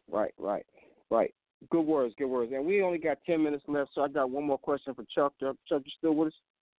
Yes, sir. So you gonna jump that broom again, bro, or what? Or break Break that damn broom. Man, you got to preface that with "I have a monkey wrench, sir." Man, you didn't even set him up right. Right. You know what, man? We ain't got enough time. Only got 10 minutes. I'm set him up. Just spit it out. Wait for the juggler. Oh, gosh. Yeah, man, I absolutely want to be married again, man. I enjoy being married. You know what I'm saying? Gotcha. And dating sucks, yo. Like, yeah, that's what we've heard. I mean, these women, man, are just, and I'm not knocking all women, but I mean, like, God, they just bred differently. But yeah, I absolutely want to be married again. But I'm taking my time, man. You know, I gotta make sure I'm right first. You know what I'm saying? Make sure I'm good, and and you know, when the time comes, man. Yeah, because I want my son to see a full family unit. You know what I mean? I don't want him to live the rest of his life. You know, and I want him to that it is possible. So, to answer your question, absolutely, man, I want to get married again. Yeah. I just don't know when. Good word. That's what I wanted to hear. I'm glad. I'm glad you said that. Yeah, I'm glad you said that. Because we weren't meant to be alone, man. We just not meant to be alone. Yeah, especially getting up in the age, man. Dating sucks, but growing old alone sucks even more. You know what I'm saying? So yeah, I appreciate that answer, no doubt. But that's all I got, y'all. Anybody else got anything else? We got 8 minutes. Somebody got something. Go ahead. I'll shoot you the. I don't know if all you guys are friends with Ronnie on Facebook, but I'll shoot you the link. I mean, if you want to post it up. Yeah, I would appreciate if y'all check it out, man. I think you'll really, really enjoy it, man, and get some stuff out of it. We're getting a lot of publicity behind it, man. So that Tyler Perry thing might not be too far fetched. It's not. Neither. All right. And neither is Netflix. Neither is Netflix, brother. Absolutely. Yeah. I got it, Chuck. I'm posting on my page right now. Cool, man. Sounds good. Right. So your Rodney Facebook page? Yeah, it's gonna be on my page in a few minutes. Yep. Okay. Yeah, post it on the Married Men Don't Talk page too. I guess you can post it on there, right? Yep. I don't know if on there first. Yeah, I'm Rodney, on there first. Rodney, I was telling Tony, man, we're actually gonna be up in your area at the end of November and the beginning of December, man, doing some screenings. So, if you want to come out, man, it shouldn't be too far away from me. If you want to come out, man, that'll be cool. Hang out. Oh, no doubt. Now, now the end of November, I will be here. That's Thanksgiving weekend? Yeah. The 21st. The 21st, and then again on December the 10th. No, that's the 21st is before. Yeah, let me know, man. That's before. My number, man. Let me know, man. Okay. I'm looking at my calendar right now. I stay booked all the time. Hold on.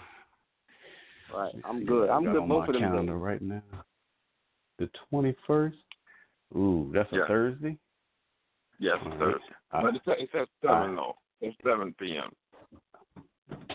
Rodney, you know ballet over. You ain't got to go to ballet on Thursday. No, actually, it's funny because my wife is going to be in a conference from the 20th through the 24th. So literally, I'm gonna be by myself. So I gotta go to, and ballet is 6 to 8 that night. But I'm gonna do what I need to do as a father. But y'all let me know, because I can, after my responsibilities are over, I can get there like 9 if y'all still rapping. I can get out, and the house will be set up. So all we do is we show the documentary, man. But the Q&A is. The Q&A, pretty much what we did tonight, but the Q&A is really is really where you get all the information, and so if you get there after 8, then that's cool. That's when the party really gets started anyway. So. Okay, yeah, definitely. Let me know, bro. I'm already there. Let me know. I'm already there. I know Tony already there. Yeah. You already know. Let me know. Well, one of y'all hear this now. Now, one of y'all got to let me know where it is, so I know where to be. I got you. Look. All right. Look on my page. You'll see the link on there for It says something like to all my the DMV for the DMV. Yeah. I did see it. I'm gonna go read it now. Yes, I did see that. Okay. Yes. Thank you. Okay. I got it. So y'all good. I see it myself. I'll make it a point to be there. Thank y'all. Appreciate cool, that. Man. All right. Appreciate it, fellas. All right, thank you for calling in, y'all. That is about it. We got 5 minutes left. If nobody's got nothing, we'll shut the phone lines down. And when's the next show, Rodney? November 26th, and that's the week of Thanksgiving. So we'll be here. All right. Darren will be on deck. So the week of Thanksgiving. So y'all be there, be square. But yeah, appreciate you, Chuck, man. Good to hear your voice. I'm glad you're still doing big things. And Corbin, I guess he's still asleep.